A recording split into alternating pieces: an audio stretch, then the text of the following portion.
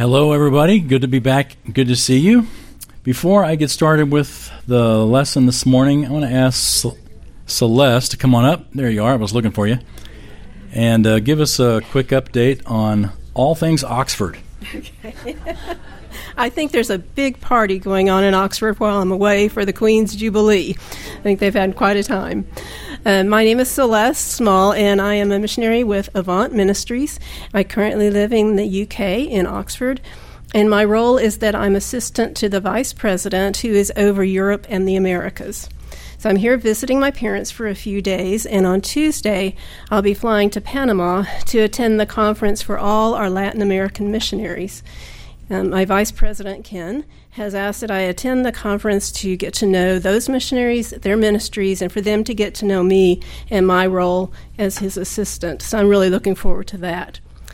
On the 14th, I will arrive back in the UK, and I'll be there just till the 25th of June, and I'll fly to Germany because we have a European conference for all our European missionaries, and I need your prayers for that. I am the one in charge of that conference. It's a week long. There are 150 people coming. We have Bible study, we have fellowship, prayer time, time for encouraging the missionaries, and have just a time of renewal for them and further training. Honestly, some of the details are not falling into place yet, so if you could pray about that, I'd appreciate it. So thank you so much for praying for me, for loving on my parents, and just supporting us. Thank you. Before you leave, Celeste, let's pray for you right now. Let's pray. Father, we do ask that your blessing would be on this conference for safe travel for everyone going, for Celeste as she makes her way there on Tuesday, that the purposes that you have for this conference would be accomplished, and also, if it dovetails, that the purposes that we have for the conference would also be accomplished. Pray especially for the missionaries going, that you would refresh them. It's so often the fact that those of us in serving the Lord are all output with not a lot of input. We pray that this would be a time where their batteries could get recharged, or they could be encouraged and refreshed, and that Celeste as well would be encouraged in her significant strategic role serving as she does at Oxford. And we pray in Christ's name. Amen. Thank you. Thanks. Traveling internationally is wonderful until you want to eat. And then you're like flipping a coin. You never know. I remember once when I went to China, you have to have a different stomach when you're in China. And you have to be very careful because the Chinese are used to what they eat, and we are not used to eating what the Chinese eat. I remember walking down the street one time and seeing this tub full of eels. Live eels, and they were selling to eat. So, be grateful. Be grateful. Well, I say that to say sometimes when I'm in a foreign country and I see a McDonald's, I'm so grateful because you know what you're going to get, But even here in the States, when we take our kids or our grandkids to the Golden Arches, I don't know if you've noticed it, but the kids and grandkids know what is at the Golden Arches. Yeah, there's the playground. But there's also this little box with a smile on it called the Happy Meal. It's got, chicken nuggets, it's got a drink, it's got some French fries, it's got that toy in it. But it's the Happy Meal. This is brilliant marketing, isn't it? And it has worked since 1979. That's how long the Happy Meal has been in our faces. Just think about whenever you take a kid or a grandkid up there and you dare not buy them the Happy Meal, they have a conniption. And everyone in the restaurant turns and looks at this penny-pinching parent that won't buy happiness for their child. The reality is the problem with Happy Meal is that the happy wears off. The toy breaks. The meal is eaten. The kid gets hungry again. How many times do we have to feed these kids? And we have to keep going back for more happiness. There's no permanent happiness. No child ever says, you know what, I've had the Happy Meal. I am now content with eternal joy. Happy Meals only bring happiness to the bottom line of McDonald's. If you think about it, though, when we get older, as we grow up, we don't grow out of the Happy Meal. We just call it something else, and it costs a lot more. For 8 hours of work at minimum wage, you can take a friend or your spouse to a restaurant. Think about that. Minimum wage is like, what, $7 something now? 8 hours times that's $56. That's a nice meal someplace for two people for 8 hours work. For a month's salary, you can take a pretty nice vacation. For a half year's salary, you could buy a pretty nice car. Well, actually, probably a pretty cheap car and a little bit of gasoline. But as with the Happy Meal, once you've played with your toy, eventually you hunger for more. It just doesn't last. Not too long ago, I read about the Hayden Planetarium up in New York City that started a program. Actually, it was just sort of an invitation of all the people who were interested in applying to be part of a crew that would journey to another planet. So, I mean, this was not totally hypothetical. It was just to gauge interest. 18,000 people applied. 18,000 people. And they gave this stack of applications to psychiatrists to try to figure out, these people, to see if there was any thread of similarity between the type of person that would want to go visit another planet. And they did find an amazing consistency that the people who applied, the vast majority, did so because they were discouraged with their lives, and they hoped that they could find a new life somewhere else. It's the Pilgrims on the Mayflower, but we're just going to a different planet. Let's look together at Psalm 63. Psalm 63 and 2 Samuel 15. So have both of those open. Psalm 63, 2 Samuel 15. Psalm 63, 2 Samuel 15. You've probably noticed as you've read the Psalms throughout your life that there are what are called superscriptions above the Psalms, on many of the Psalms, that give sort of a historical background to the Psalm. And it's a bit challenging if you don't know that when you read, for example, Psalm 63, like my New American Standard says, Psalm 63, and then right underneath it says, the thirsting soul satisfied in God, and then right underneath that, a psalm of David when he was in the wilderness of Judah, and then verse 1. So what's the superscription? I wish the editors would keep out of this because they added this, the thirsting soul satisfied in God, and then right under that is a psalm of David. The challenge is, if we don't know what the true superscription is, we can often misunderstand a 20th century or 21st century editor's opinion of this chapter as opposed to the superscription, which is actually part of the biblical text. A psalm of David when he was in the wilderness of Judah is in the Hebrew Bible. That is actually verse 0, you might say. It's actually part of the psalm.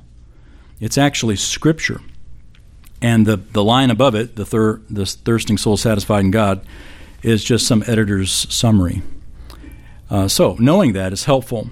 But these superscriptions, super means above, and scription means writing. So a writing that's above the text. The superscription gives often historical background, sometimes a musical direction. But this one very clearly is part of the text, and it says, a psalm of David when he was in the wilderness of Judah. The books of 1 and 2 Samuel speak of David being in this wilderness. And if you've ever been to Israel, you're familiar with this wilderness. It is a barren place. I mean, it's like you don't stop there. You drive through it, usually to get from Jerusalem down to the Dead Sea or vice versa. But you don't stop there. There's nothing there to do except to just drive through it. It's about 18 miles of very beautiful but very desolate country. And we're told a couple of times in 1 and 2 Samuel that David is in the Judean wilderness. The first is when he's running from King Saul.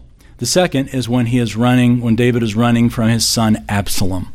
So which occasion is it? Well, Psalm 63 tells us toward the end of it, or at least gives a pretty clear implication, that it's probably when David was running from Absalom and not when David was running from Saul. So we'll look at that when we get to it. But with that in mind, keep your place in Psalm 63 and turn back to 2 Samuel 15, where you have opened, and look down at verse 23. This is the background that of David running from his son Absalom, and David would have written Psalm 63 most likely from this event. 2 Samuel 15, verse 23. While all the country was weeping with a loud voice, all the people passed over. The king also passed over the brook Kidron, and all the people passed over toward the way of the wilderness.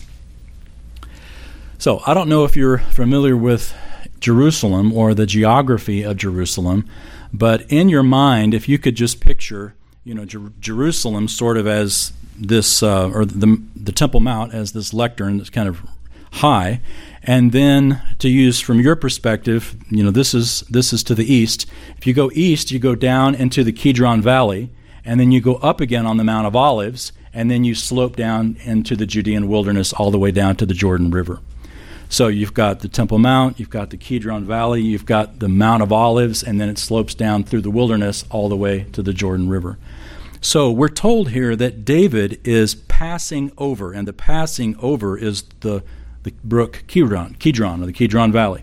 So David's leaving Jerusalem, passing over the Kidron Valley, we're going up the Mount of Olives, about to head through the Judean wilderness down toward the Jordan River. Look at verse 30. We see this continuing. David went up the ascent of the Mount of Olives and wept as he went, and his head was covered, and he walked barefoot. Then all the people who were with him each covered his head and went up weeping as they went. Now someone told David, saying, Ahithophel is among the conspirators with Absalom. And David said, O Lord, I pray, make the counsel of Ahithophel foolish. So here we've got David going up the Mount of Olives, praying. All right, stick with me here. Look at chapter 16, verse 14. So now David has traveled through the wilderness, and he is now down at his destination. Verse 14 says, The king and all the people who were with him arrived, weary, and he refreshed himself there. So where did he arrive? Where is there that he refreshed himself? One more stop. Look at chapter 17, verse 22. 17:22. Then David and all the people who were with him arose and crossed the Jordan. And by dawn, not even one remained who had not crossed the Jordan. So we know that when David stopped and refreshed himself, it was on the west side of the Jordan. He hadn't crossed the Jordan River yet. So he was in the area of Jericho, is in that large area that sometimes, the large plain that's there right by Jericho, right at the edge of the Judean wilderness. And so it's very possible that while he was there, while he was refreshing himself, that he wrote Psalm 63. Makes the most sense that this would be where he would do it. So look back, Psalm 63. One thing that's kind of interesting about the geography that we just read is that 1,000 years after David, another king rejected, crossed the Kidron, went to the Mount of Olives, and prayed there, just like David. Who was this? It's our Lord Jesus. Indeed, the rejected king crossed the Kidron Valley, entered the Garden of Gethsemane, which is right at the foot of the Mount of Olives, and prayed. Now, there's an interesting contrast between David and Jesus, which we'll look at here in just a few minutes, but just kind of keep that in context in your mind. So Psalm 63, David refreshes himself likely by writing this, as well as Psalm 3, which we won't look at, but the superscription tells us that he wrote Psalm 3 as well while he was running from Absalom. David flees, and he goes through this wilderness, refreshes himself. So now, let's look at Psalm 63, verse 1. O God, you are my God. I shall seek you earnestly. My soul thirsts for you. My flesh yearns for you in a dry and weary land where there is no water. If you've ever been, again, to the wilderness of Judea, you know this is a dry and weary land that has no water. Even in the springtime, when the little bit of rain falls on it and little bitty wisps of grass are there, there's still not water to be found. It is barren. This is a place you would not want to go. This is the place that you do go if you want to not be with people. And you see this throughout the Old Testament. You see this throughout the New Testament. When people are trying to escape or run away, they often will go to the Judean wilderness. We see this in the life of Jeremiah. We see it in the life of John the Baptist. We see it in Jesus' life. This is the wilderness that Jesus was tempted in for 40 days. This is the wilderness John the Baptist went down and preached in. But this is the wilderness also that David flees. And he goes through this wilderness and stops and he prays to God.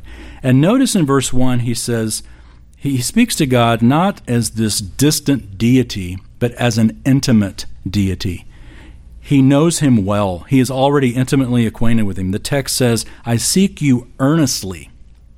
If you have the New King James Version in your lap, it says early. I seek you early. And that's probably a better translation because the original Hebrew says, I seek you at the dawn. It's not so much a time of day as it is a priority. I seek you first. You are the first thing I seek, the first person I seek. You know, a lot of times in our lives, the things that we seek are often the things that pass away. We seek the happy meal. When we're struggling, we go for the happy meal. Jesus said, seek first his kingdom, his righteousness, and then all these things will be added to you as well. David says he's praying in a place that is dry and weary, which implies thirst. There's no place for no water, it implies thirst. Have you ever been thirsty? I mean, we've all been thirsty, but I mean like really, really thirsty. Like you weren't smart enough to bring water along. Okay? That kind of thirsty. Well, I have. It is not pleasant. It is borderline suffering. I was training for a marathon years ago, and I had done just a bunch of short runs prior to my first long run. When you're training for marathons, you've got to do both. And so this is my first long run, and I was at about mile 19, and I had not brought any water along with me. Prior to this is no big deal. 6 miles, 7 miles, you could do that without drinking water. You shouldn't, but I did. Well, I also did 19 miles without drinking water, and I wondered, why am I so lethargic? I mean, I was like ready to fall down. And I looked at my arms, and I had white crust all over my arms. Like salt was coming out of my body. I was like totally dehydrated. So I thought, well, I guess I need some water. So I went over to the Food Lion that was there, and I staggered in there probably looking like something that Jonah's whale had belched up. Just white. I said, water. And I didn't ask for a Coca-Cola. I didn't even ask for Gatorade. Only water would do it. There's something about water that only water can do, especially when you're thirsty. David uses the surroundings that he is in and says that he is in a dry and weary land where there is no water. And then he makes the statement, my soul thirsts for you. Interesting. He uses the bleak surroundings around him as a picture of his emotions. This bleak land that I'm in represents the bleak emotions that I feel. And I thirst not for water, but for God. I thirst for you, he says. My flesh yearns for you. In fact, the word yearns is literally the word faints. It's like you just ran 19 miles spiritually without any God in the picture. You are fainting spiritually. David says, I'm yearning, I am fainting for you in a dry and weary land where there is no water. Well, here's the first principle right in the first verse that we can get from this text. Simply this, we each have a thirst only God can satisfy.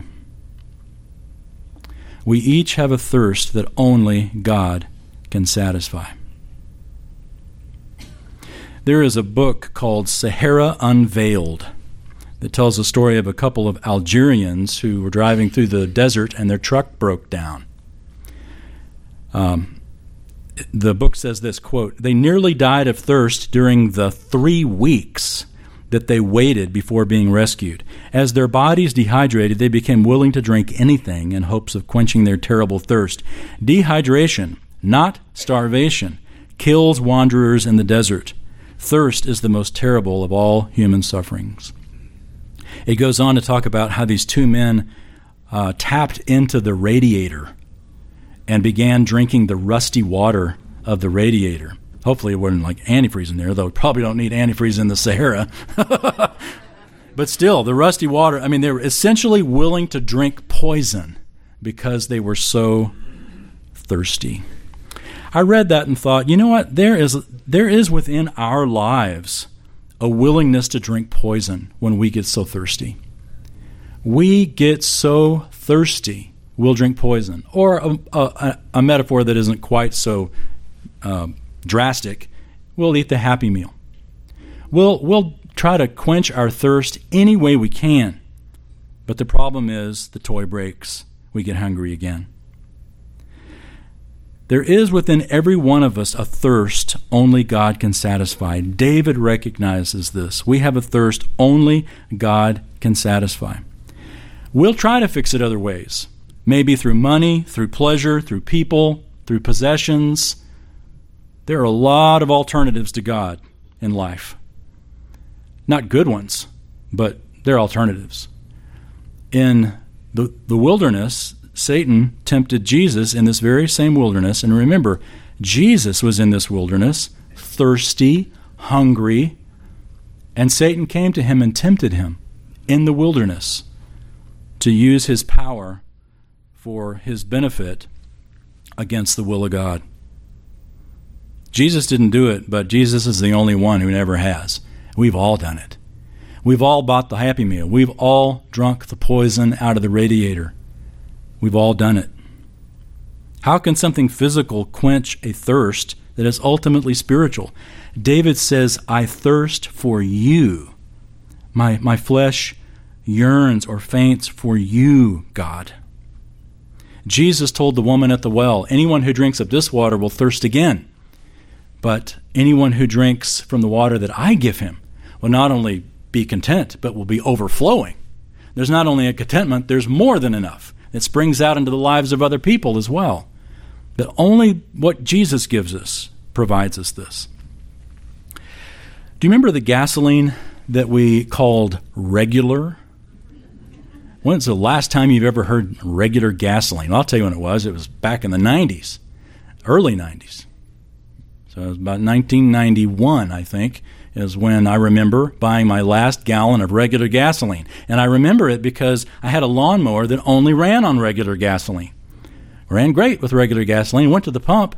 There's no more regular gasoline. I went inside, and the guy says, "Well, we're not selling that anymore. You know, it's unleaded from here on." Like, well, okay, if that's all there is. So took unleaded gasoline home, put it in the mower, cranked that thing up, and I mean, you would have thought the world was ending. That thing was sputtering and smoking and choking, and it mowed the yard, but it wasn't happy about it. I don't think that mower ever forgave me for putting unleaded gasoline in a regular engine. C.S. Lewis said it a little more eloquently in his book, Mere Christianity. He writes this: "A car is made to run on petrol, and it would not run properly on anything else. Now, God designed the human machine to run on himself. He himself is the fuel our spirits were designed to burn, or the food our spirits were designed to feed on. There is no other. That's why it's just no good asking God to make us happy in our own way without bothering about religion." Let me read that line again. That's why it is just no good asking God to make us happy in our own way without bothering about religion. God cannot give us happiness and peace apart from himself, because it is not there. There is no such thing.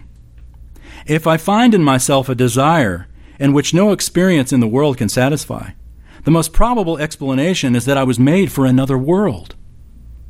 If none of my earthly pleasures satisfy it, that doesn't prove that the universe is a fraud. Probably earthly pleasures were never meant to satisfy it, but only to arouse it to suggest the real thing. C.S. Lewis, Mere Christianity. You see, David knew in Psalm 63 what you and I need to learn as well, that God has put eternity in our hearts. The book of Ecclesiastes says that God, how does it put it? God has set eternity in the hearts of people. There is this, as some theologians say, God-shaped vacuum that we have, that nothing else fills that vacuum except God. It's like trying to put pieces of a puzzle together. Kathy loves puzzles. I mean, loves puzzles. We have this closet devoted to puzzles. And, about every 2 weeks, she'll ask me to get out the big table, and I'll get out the big table, and she is in puzzle mode for the next, 48 hours. And she'll get these 1,000-piece puzzles, and she loves it. And so occasionally she'll ask me to, sometimes I'm not a big puzzle guy. Anyway, but she is, and she loves it. And so I'll read to her while she's doing the puzzle or something, but occasionally I'll get over there and I'll help her. She puts in 30 pieces for my one. She's she can just make it happen. And I'm well, this sort of looks like it fits. And then, have you ever noticed you really want it to fit? You just push real hard. And you can make it squeeze in there. Sometimes it looks really convincing, but it's not supposed to go. There is a God-shaped vacuum in our hearts, and we will try to squeeze a lot of things in there. Nothing else fits.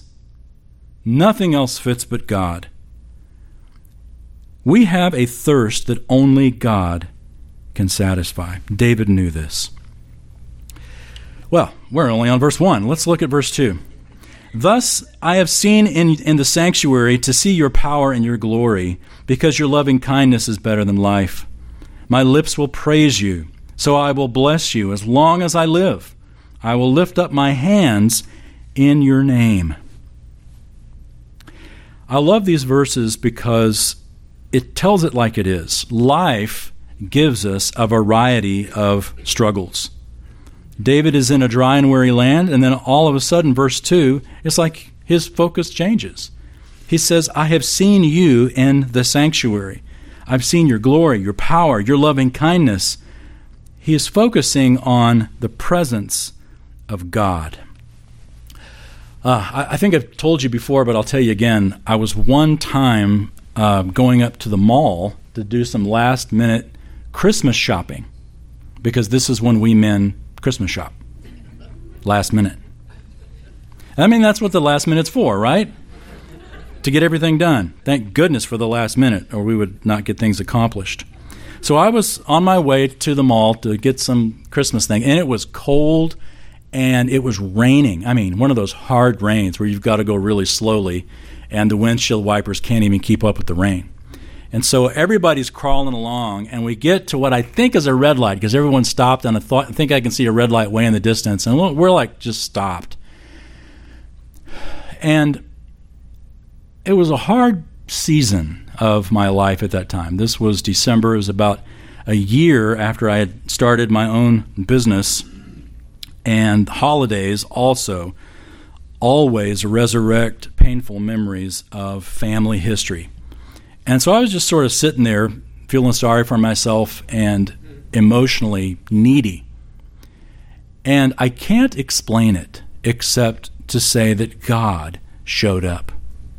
I mean, the doors were locked. Somehow he found his way in the car. He just showed up. And what I mean by that is that I just had this overwhelming sense of his presence. And I don't know if you've ever felt that. If you are a Christian, you probably have. I'm not saying that if you haven't felt it, you're not a Christian. I'm just saying sometimes we do have these moments where it's just like, God is here. I mean, he's always here, but you get this overwhelming sense of his presence. And it's so real, you weren't pursuing it, you weren't chasing it, you weren't trying to fabricate it, you weren't singing Kumbaya to make it kind of happen. It just happened. It was like the angels appearing above the shepherds in Bethlehem. Those shepherds weren't expecting that. It just happened. Well, this is what happened. No lights, no voices, just this overwhelming sense of God's presence. And all of the anxiety that I felt, all of the frustration and anger at life that I felt, melted away like wax because of the presence of God. And it gave me sort of what you might call a foretaste of glory divine. It was just this, like when we think, boy, I've got all these questions about life. And when I get to heaven, I can't wait to ask Jesus about them, because he really needs to explain what happened back in 1987. Everything's good, but 1987, I'm waiting on figuring that out. Why did the Lord allow that? Or, sure, I trust him, but sure, explain yourself, Lord. Why? We've got all these expectations. When we get to glory, we'll finally get our questions answered. I think when we get to glory, we're going to see the glory of God. And all of our questions, all of our concerns, all of our tears, everything is just going to melt away like wax. We're just going to be in his presence.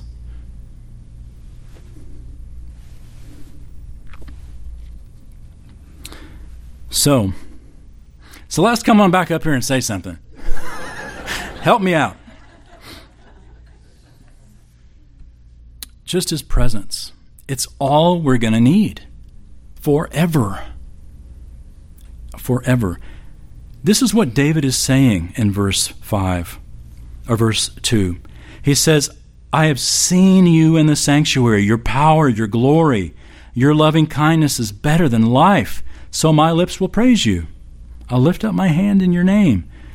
There is this overwhelming sense of contentment, and that's what we see in verse 5.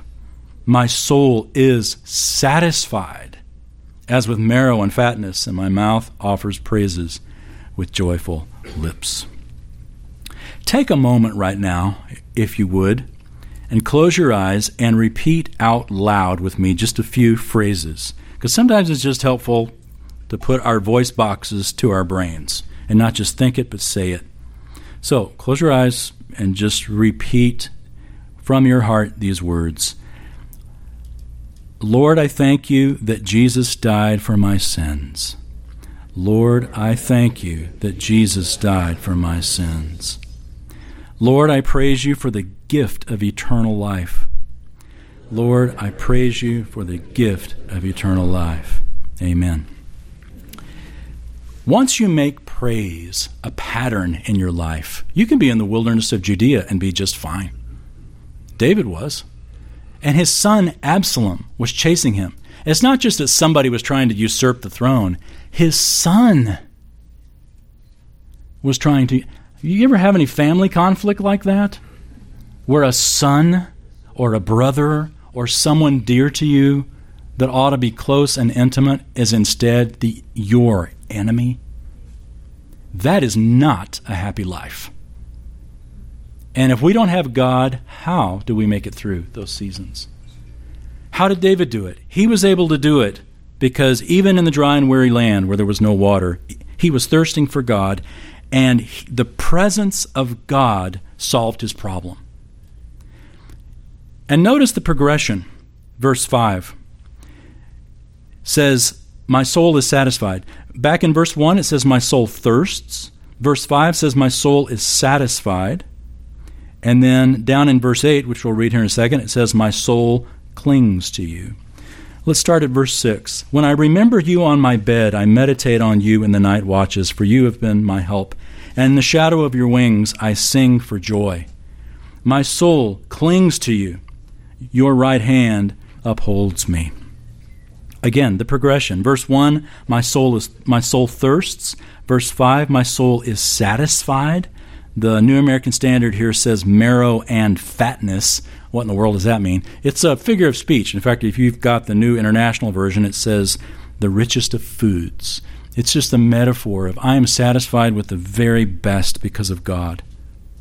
Begin to praise God for who he is and what his loving kindness has done for you. Your perspective begins to change. Then verse 8, my soul clings to you, your right hand upholds me. Notice that. The parallelism is beautiful. And this is how Psalms talk to us. One line informs the other. Whenever you read any Hebrew poetry, whether it's a psalm, whether it's the book of Job, whether it's the book of Ecclesiastes, especially the book of Proverbs, don't just read one line, but read the two lines together. So always two lines, sometimes three. But one line will inform the other. Sometimes it's a parallelism where they're saying the same thing.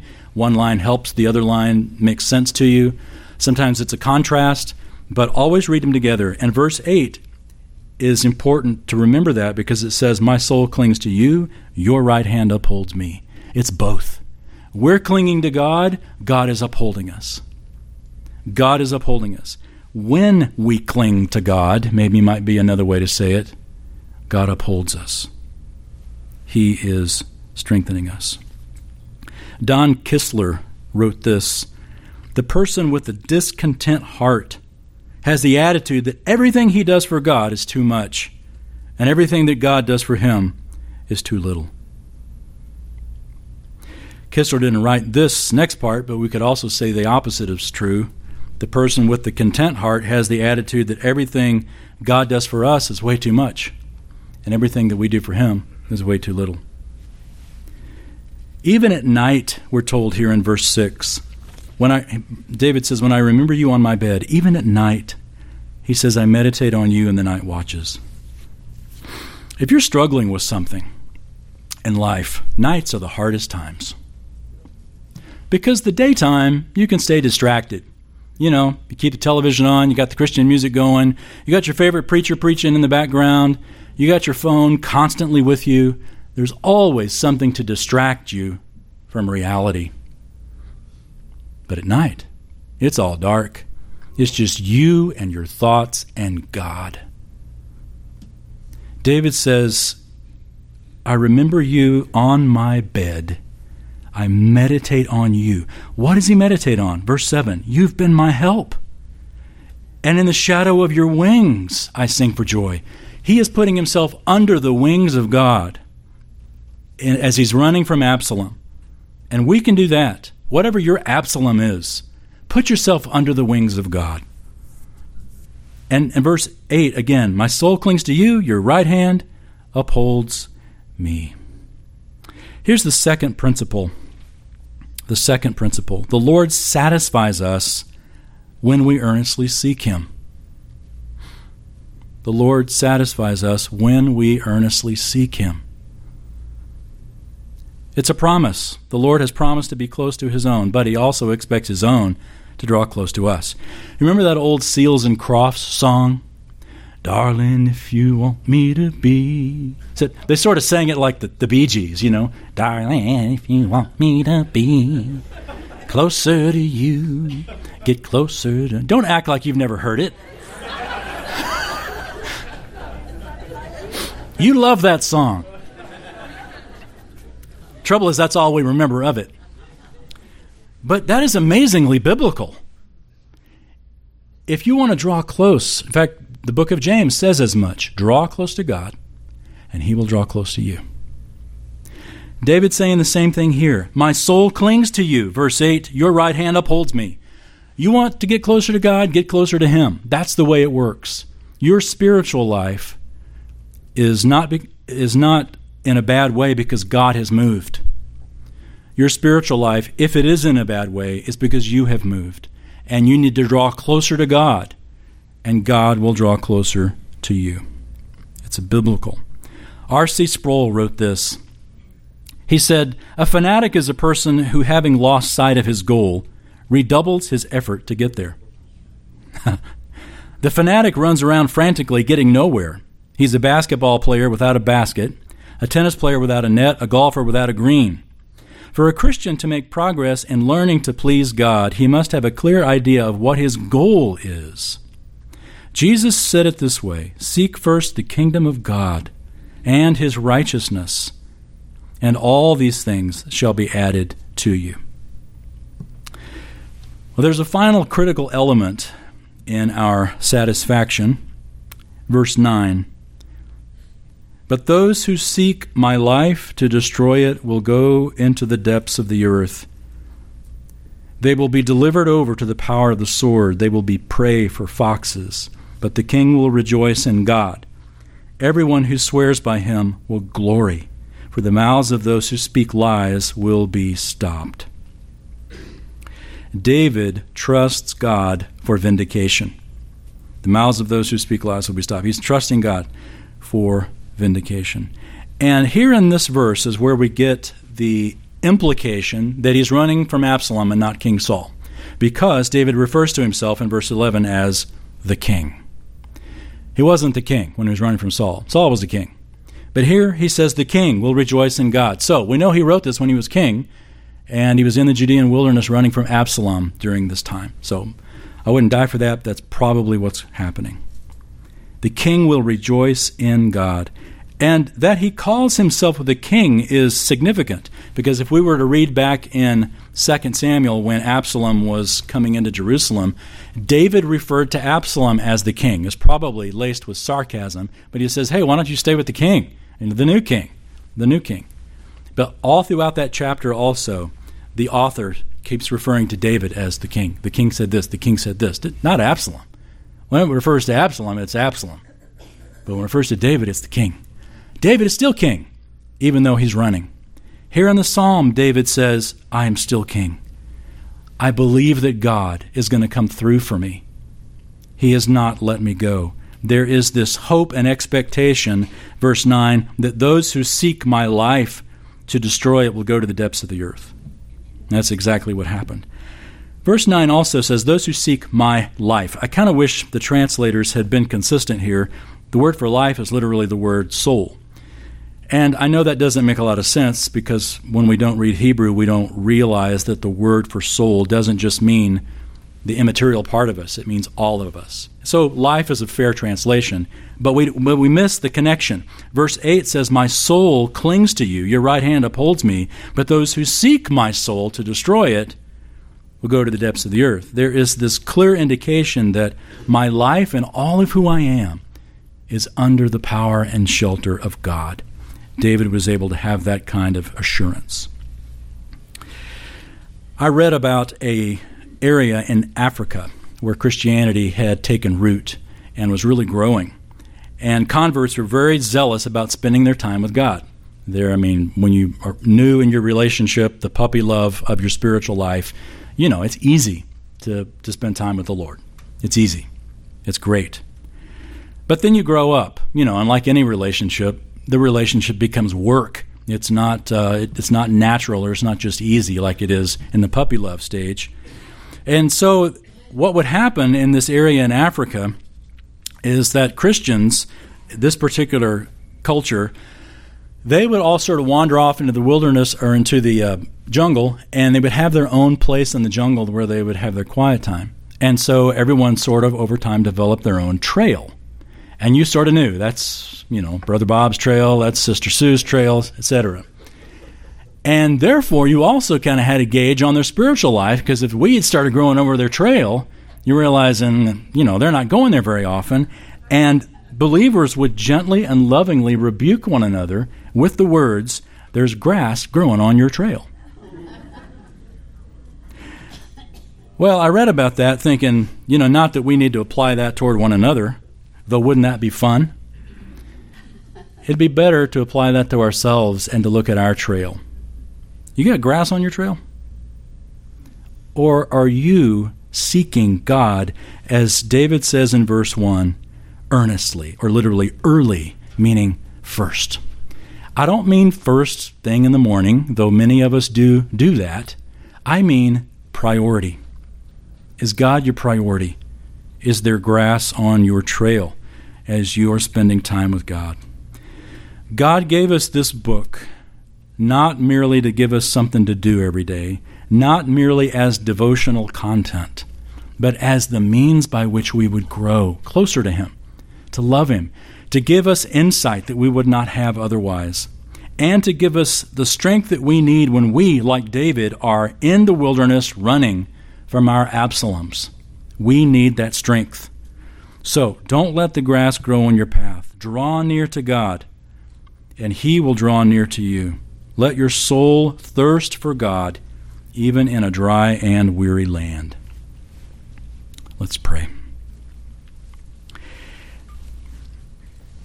Thank you, God, for David's courage and the amazing maturity of his spiritual life that you gave him during this season. This is a season where he was reeling from his mistakes, his sins, and his family was suffering the fallout of his own mistakes. And yet, even in the midst of that, we see your grace poured out in his life. That you weren't done with David just because he made serious errors that he was living in the backwash of. And we've all done that. We've all been there. Maybe we're there now. But the psalm teaches us that you're not just the God of yesterday. You're not just the God of our lives when we're faithful. You are the God of our lives no matter what. And when we are in a dry and weary land, even if it is our own making, or even if some opportunist like Absalom is coming along to try to oust us, you're in control. We put ourselves under the shadow of your wings. In the dry and weary land where there is no water, we thirst for you. And we look forward to the day when, being in your presence, Lord, everything will melt away. Give us those moments as we open your word. Open our eyes that we may see wonderful things from your law. Give us insight into our own hearts, to your heart, to the true reality of the happy meals that we consume. Give us truth that we can cling to and courage to follow that truth every day, without exception. Let the grass not grow over our trail, our walk with you. And we pray in Jesus' name, amen.